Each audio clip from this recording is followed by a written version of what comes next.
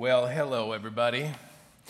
It is good to be back with you. I've been away a little bit. A couple of weeks was a planned vacation. We were overseas, actually, our first international trip in quite a while, and got to see our daughter graduate from university, so we're kind of end of an era, and did a whole bunch of stuff like that. And then we came home and promptly got sick. Last weekend was COVID weekend ×2 for us and our family.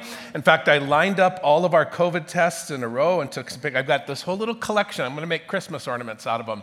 That's what my plan is. But anyway, thank you to Brody, who graciously stepped in last weekend with just a few hours' notice and said, I can take this for you. And that was a great gift to me, but also to you, to our whole congregation, as he got us started in this new series, which really is, as he explained earlier, a little bit of a preview as to kind of where we're headed and what we're all about. So thank you, Brody, for that and for blessing us and gracing us with that so well last weekend. Before we get into this weekend's message, part 2 of this series, let me just mention also our congregational meeting that's just a couple of weeks away. We do 2 congregational meetings generally, annually. The fall one, right around 1st of December, is our AGM, and that's the one that usually has a longer agenda. It's a little bit more robust. We have some requirements from the Societies Act that make us look back at audited financials and all of that kind of stuff. We do elder elections and all of that at our fall one. But the June one is pretty important as well, and that is one where we almost exclusively look ahead to the new ministry year, which begins in September. And at the core of that meeting is the presentation of our budget for the next year that our staff and our elders have been working over for quite some time. We'd like to present this to you. We'd like to ask our members for their approval on that. If you'd like to know more about our budget and some of the plans for next year, everything's posted to our website right now. You can check out the documents that are there. If you have any issues with downloading or accessing or anything like that, and you need some help, just call or email or stop by, whatever, and we'll help you out. We'll even print hard copies for you if that's necessary. The meeting is on the 19th. It's a Monday night. It'll happen out in the atrium. We'd love to have you there and have you participate. Only members can vote, but anybody's welcome to be there. And as we always do, we'll just open up the floor to any questions you have about anything as well. Now, I recognize that talking about the impact of the pandemic is getting a little bit old and tired, but indulge me as I go there once more. The prolonged season of social distancing, it kind of created a bit of a wave of research on the physical and mental health impacts of isolation and loneliness. And if you haven't been noticing this and paying attention to these articles in the news is not great on this issue. According to the National Institute on Aging, that's a US-based agency, the health risks of prolonged isolation, they have linked them to being basically the equivalent to smoking 15 cigarettes a day. Social isolation and loneliness has even been estimated to reduce our lifespan by as many as 15 years. Pretty shocking. According to one report, there appears to be a link from the social isolation and loneliness to higher risks of a variety of physical and mental health conditions like high blood pressure, heart disease, obesity, a weakened immune system, anxiety, depression, and cognitive decline. Back in 2017, before COVID, U.S. Surgeon General Vivek Murthy wrote an article in the Harvard Business Review, and he warned of a loneliness epidemic sweeping North America.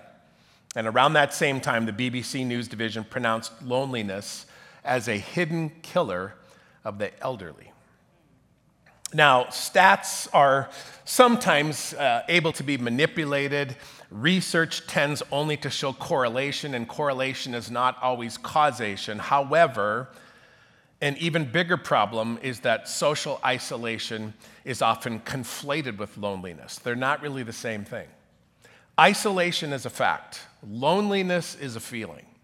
People who are socially isolated don't always feel lonely, and people who are not socially isolated may feel lonely even when surrounded by a whole room full of people. So yes, there's subjectivity in the data, but the strongest data indicates that as much as 61% of our population is feeling, they're reporting, negative impacts of loneliness. So think about that. 61%. Look around the room right now. That means that more than half of you, if the data is accurate, have been having some struggles with loneliness.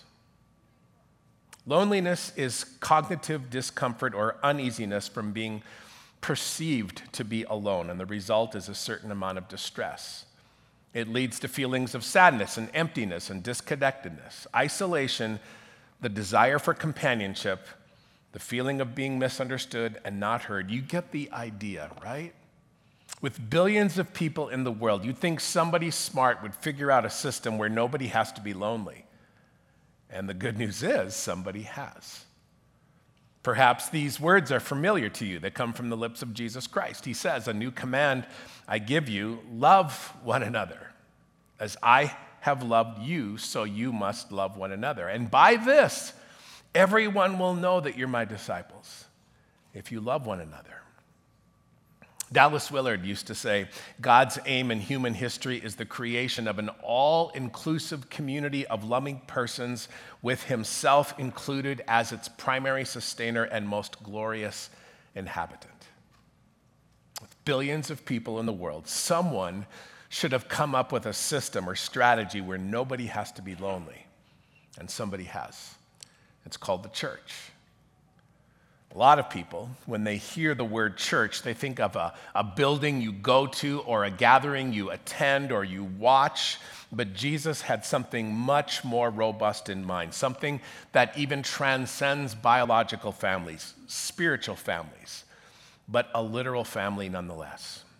I'm thinking about a time when Jesus is told that his mom and his brothers are looking for him, and I want to show you how he responds to them.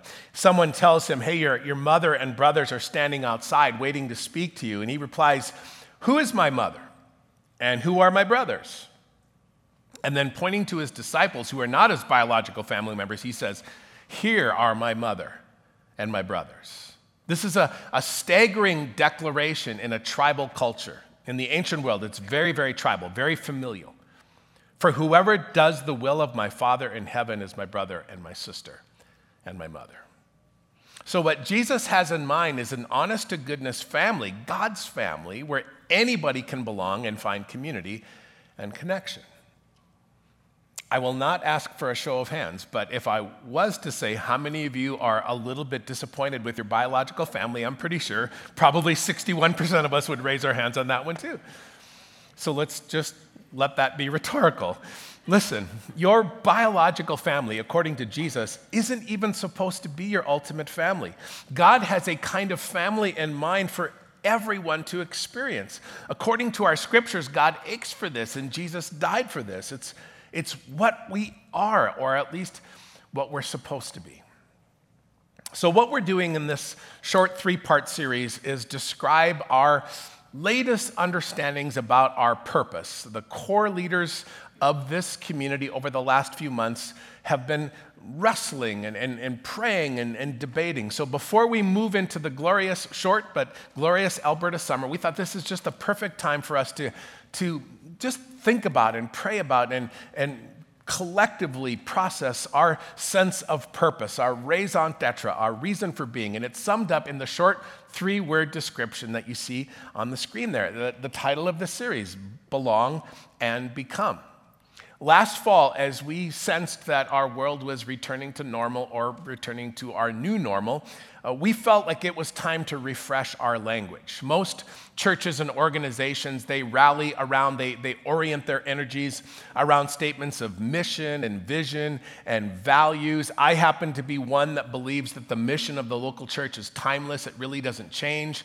It's to make disciples, to love God, to love others, the Great Commission, the Great Commandment, to make disciples of Jesus Christ. That should never, ever change. And so that's what we talk about when we sense we have to articulate our mission around here. But vision language gets updated from time to time. It needs to get refreshed, and we've come to that point again. And so last fall and through the winter and even into the spring, our core leaders have been kind of wrestling and praying this through a little bit. And what you see before you is what we landed on, a short 3-word statement of purpose. We're not going to use mission and vision and values for the next era, but we're going to use purpose and priorities and practices.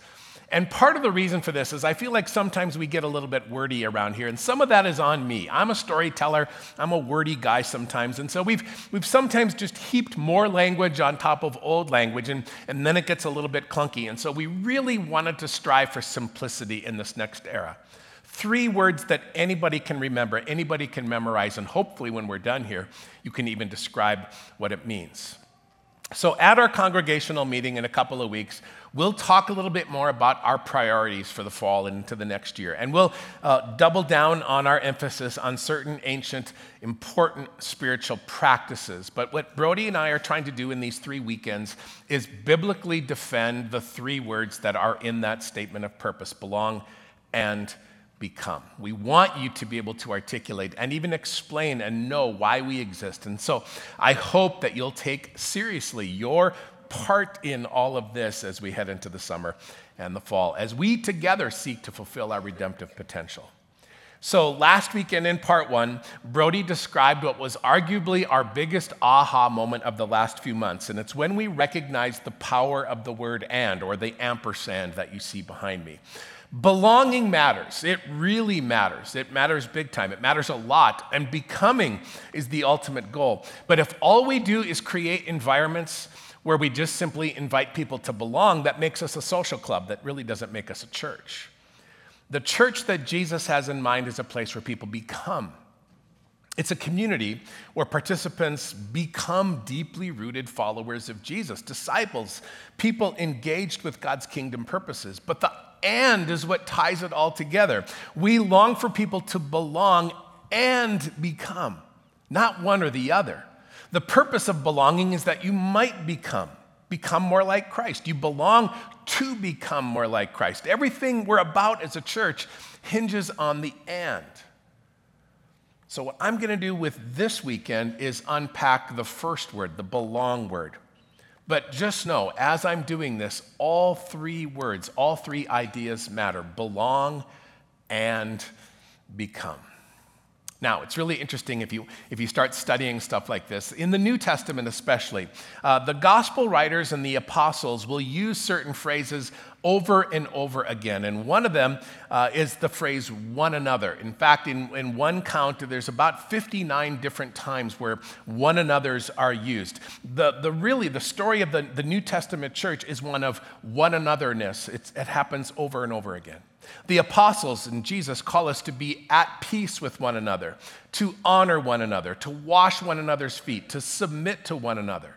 They're deadly serious when they suggest that we speak the truth to one another and that we're devoted to one another. Jesus never says to anybody, go to church, but he says, follow me and be part of my family, and then invite others to do the same and practice one anotherness. And every church needs to figure out how to do this and develop plans and strategies and ministries for this. It's what has led us to have a really high value for many years on hospitality and welcome.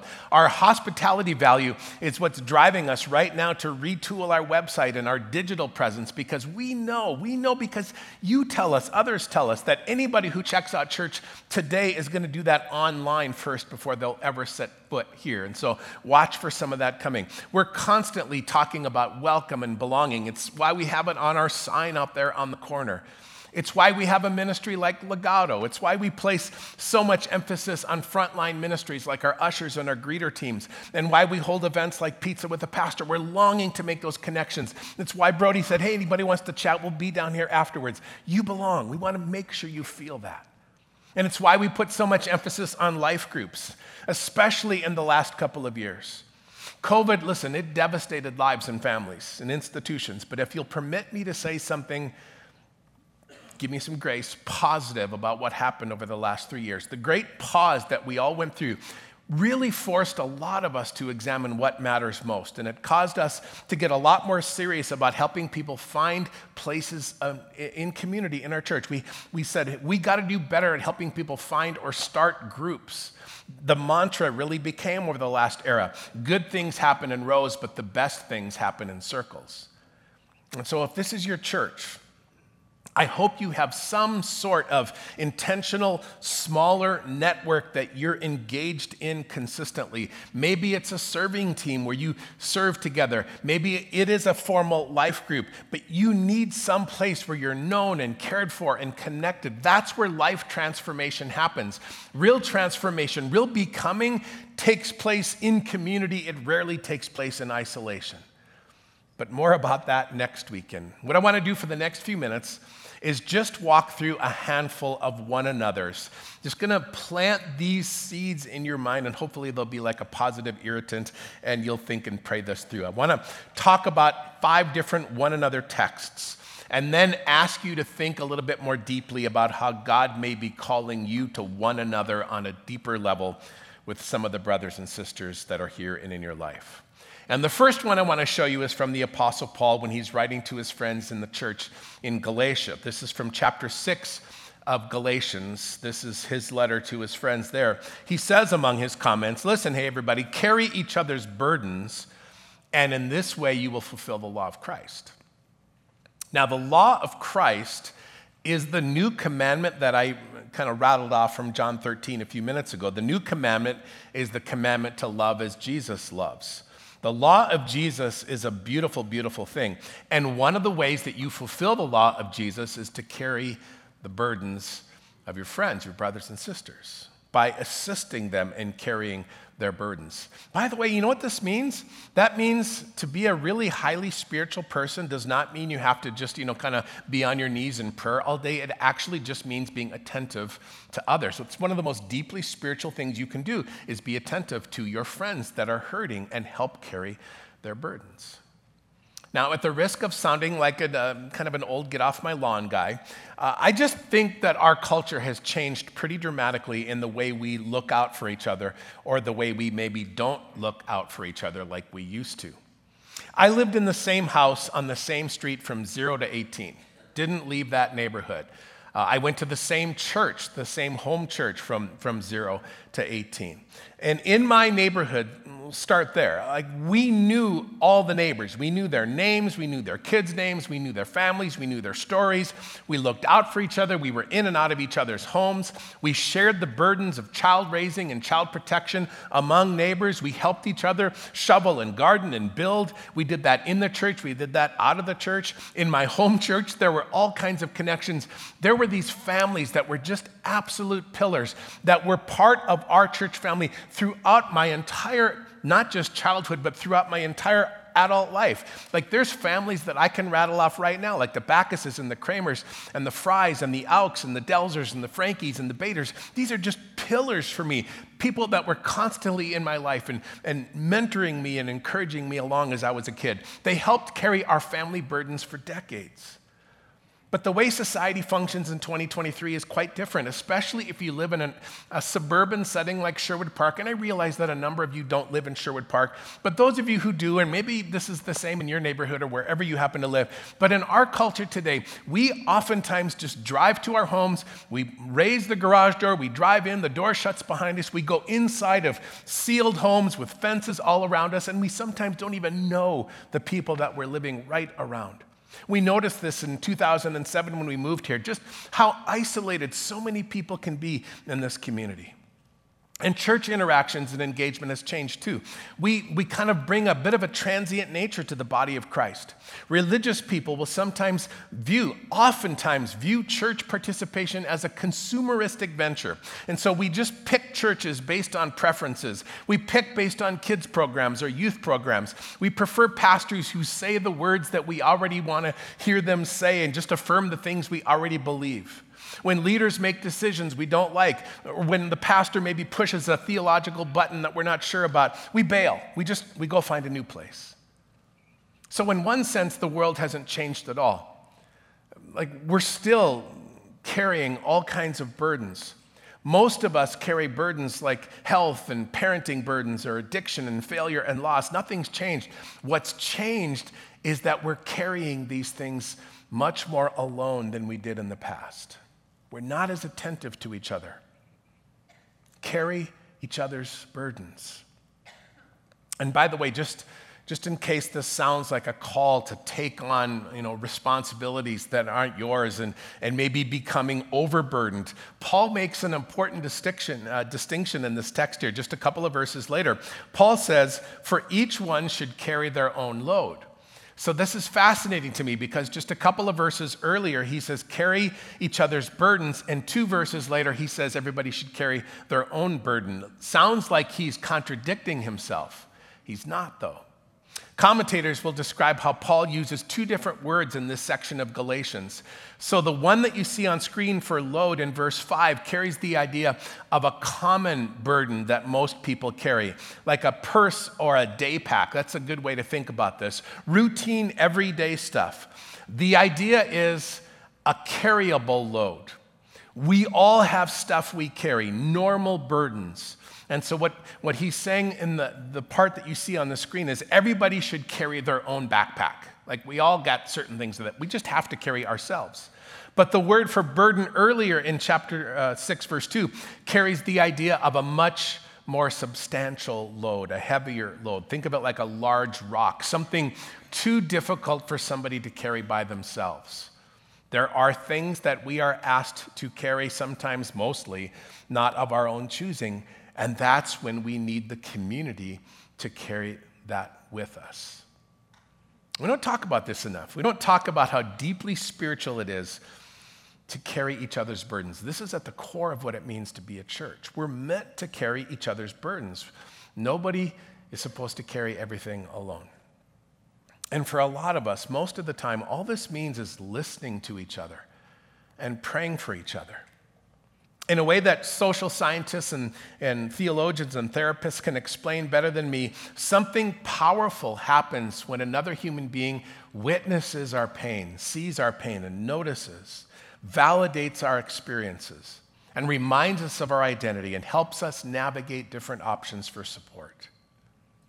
Pastor Rita is down here. Pastor Rita is our point leader for our care ministries, and she was teaching our staff a little bit on this topic this last week, and in her presentation, she quoted Henry Nouwen. Henry Nouwen spent a chunk of his life, his ministry life, living among a community of people where many of them had intellectual disabilities, and they all lived together in a group home setting. This is one of Nouwen's reflections on caregiving. He writes, "To care is the most human of all human gestures. It's a gesture which comes from courageous confession of our common need for one another and the grace of a compassion that binds us together with brothers and sisters like ourselves who share with us the wonderful and painful journeys of life." Love that quote.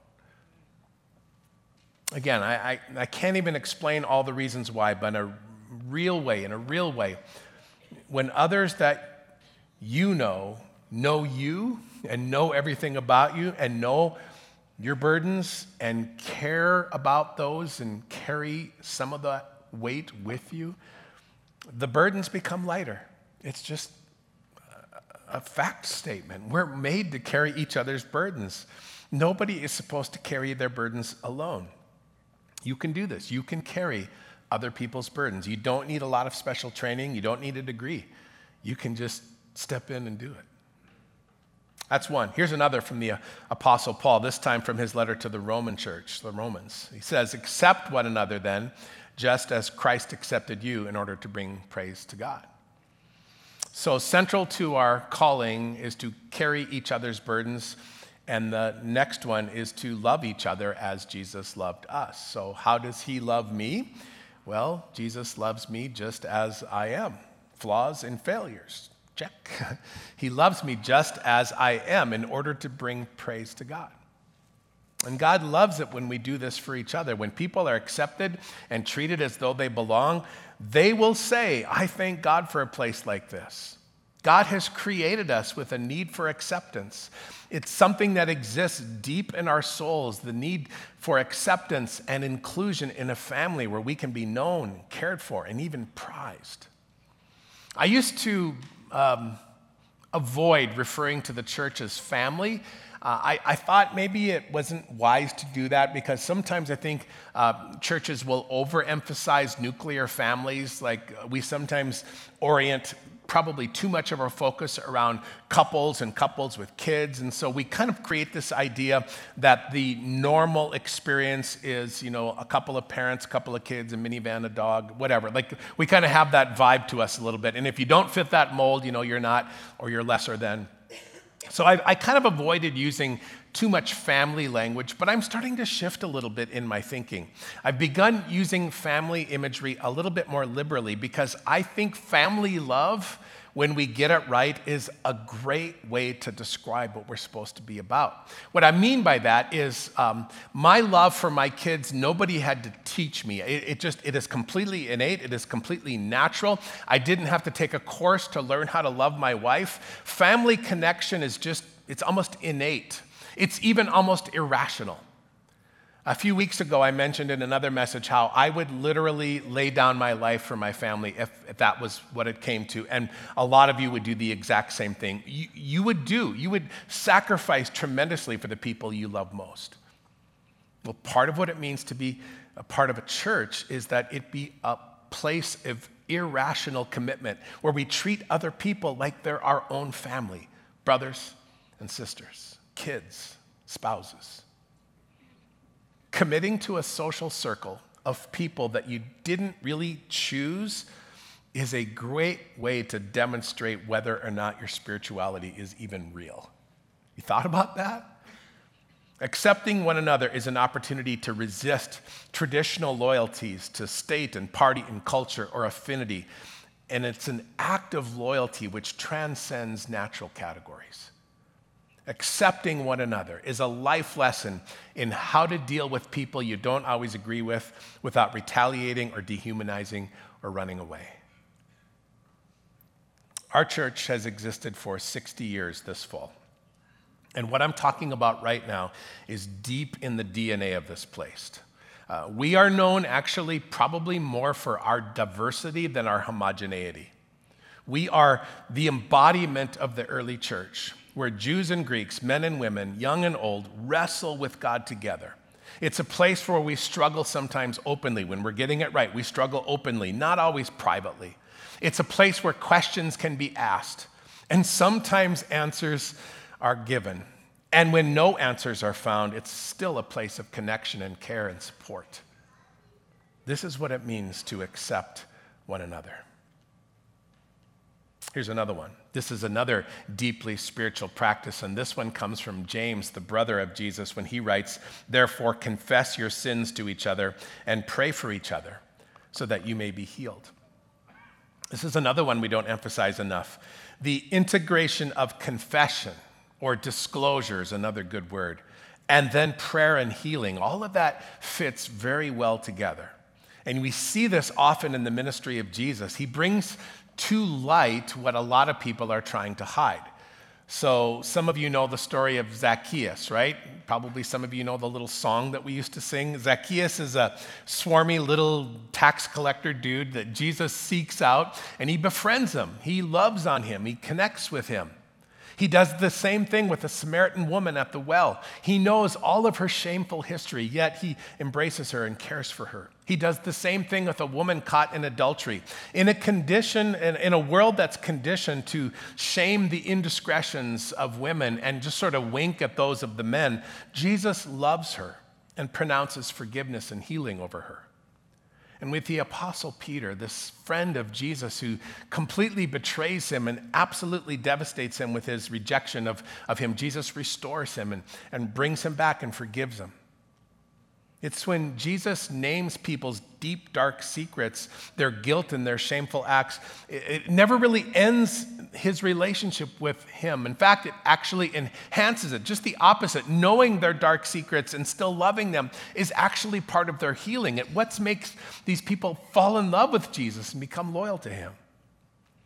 And so this is part of the reason why it's so important that you are known and loved. This is why this is such a powerful force. It's a force in the church, and it's a force that our watching community will recognize when they see it. It stands as a compelling witness to what the church can be and ought to be. And then there's this. You, my brothers and sisters, were called to be free, but do not use your freedom to indulge the flesh. Rather, serve one another humbly in love. Listen, everybody, if there was a single dynamic which would make this church a force greater than it is in our community, it's never going to be our building, as nice and great as all of this is. It's not going to be our budget. It's not going to be the preaching. It's not going to be the music or the kids' ministry or the weekly programming for you, whatever. It's going to be when our church is recognized as being a collection of humble servants who look out for each other and who look out for the community. We have a lot of name tags around here that our leaders wear. They got little lanyards and name tags, and across the top, a lot of them say, "Here to serve." That's the attitude that should prevail here. In other words, what can I do for you? How can I help? What do you need? How can I come alongside? That should just drip from all of us. It's a kind of prevailing attitude that builds a church and builds impact in the community. And much of this definitely happens in the cracks and corners of the community. It happens where we serve each other spontaneously and organically, but this is also how we function practically. We teach and believe in the idea of spiritual gifts around here, divine capacities, talents, and abilities given to us by our God for use in the body of Christ, in the church. And so sometimes, often even, we live out our sense of calling as a part of a ministry team, a serving team. Now listen, this is the time of year when a lot of our teams are headed into summer break. Not all. There's still lots of places where you can step in and find your place now. But I hope for sure by the time fall rolls around that all of you have a sense for how you're contributing as part of a team to the ministry that we have here together. This is part of what it means to be in the family. One last one, and I'll let you go. One final one another from Paul, and this one as well is from Paul from his second letter to the Corinthian church. This is where he says, "Greet one another with a holy kiss." You like that one? Thought some of you would like that one. Some of you like it more than others. Anyway, let me tell you what this idea means practically in our day. It means more than just say hi. That's a great kind of modern interpretation. The vision is for genuine relationships where affection and attachment is the reality.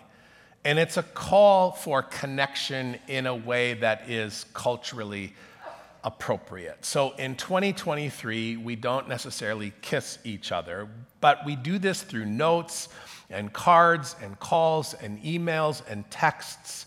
And often it's through just words of affirmation and expression. And sometimes when permission is given, we express it physically through handshakes and hugs and the like. So listen, you are designed for this. You are created for this. You are made to do life in deep community. You are not meant to do life in isolation. And so Jesus set in motion a movement, a community called the church. It's something you need, and others need what you have to offer. And so if you don't have a small circle where you can belong, I hope you will consider, for sure by the time fall rolls around, again, either starting a group or joining a group. We have a point person in James Choi. Pastor James, and Tim Zaff, another guy from our staff. They are uniquely positioned to help you, coach you, help you navigate the options, help you start something. There's lots of opportunities coming. There's still new opportunities, even in the summertime. Got some new initiatives that you can jump into and try some things even in the summer. Check out our website, send a note to James or reach out to Tim and let them help you out. Because listen, with billions of people in the world, somebody should have come up with a system where nobody has to be lonely. And somebody has. His name is Jesus. And the cost was a cross. And the place that was birthed is called the church. And the secret sauce that's all over it is love and one anotherness. And I hope you'll be part of it. Let me pray for you. Why don't you stand with me if you're able? And let me pray you on your way. So, Heavenly Father, help all of us with our stubborn independent streaks. It is a bit of a North American trait to stand on our own 2 feet. Help us when we exhibit independence that's not what we're designed for. Help us to own without reservation and pride that we are not created to carry our burdens alone. And I pray that you really would pour out on this place, this local expression of your church, the grace to do what we cannot do on our own, Make this group, all of us, those online, those in this room, a family, your family. Real brothers and sisters, I mean that. Help us become and help us play an engaged part of what is almost always the starting point for anybody, that sense of belonging. Make that true of us. We pray this in your name. Amen. Hey, thanks everybody for being here this morning. Be safe. God bless you as you go.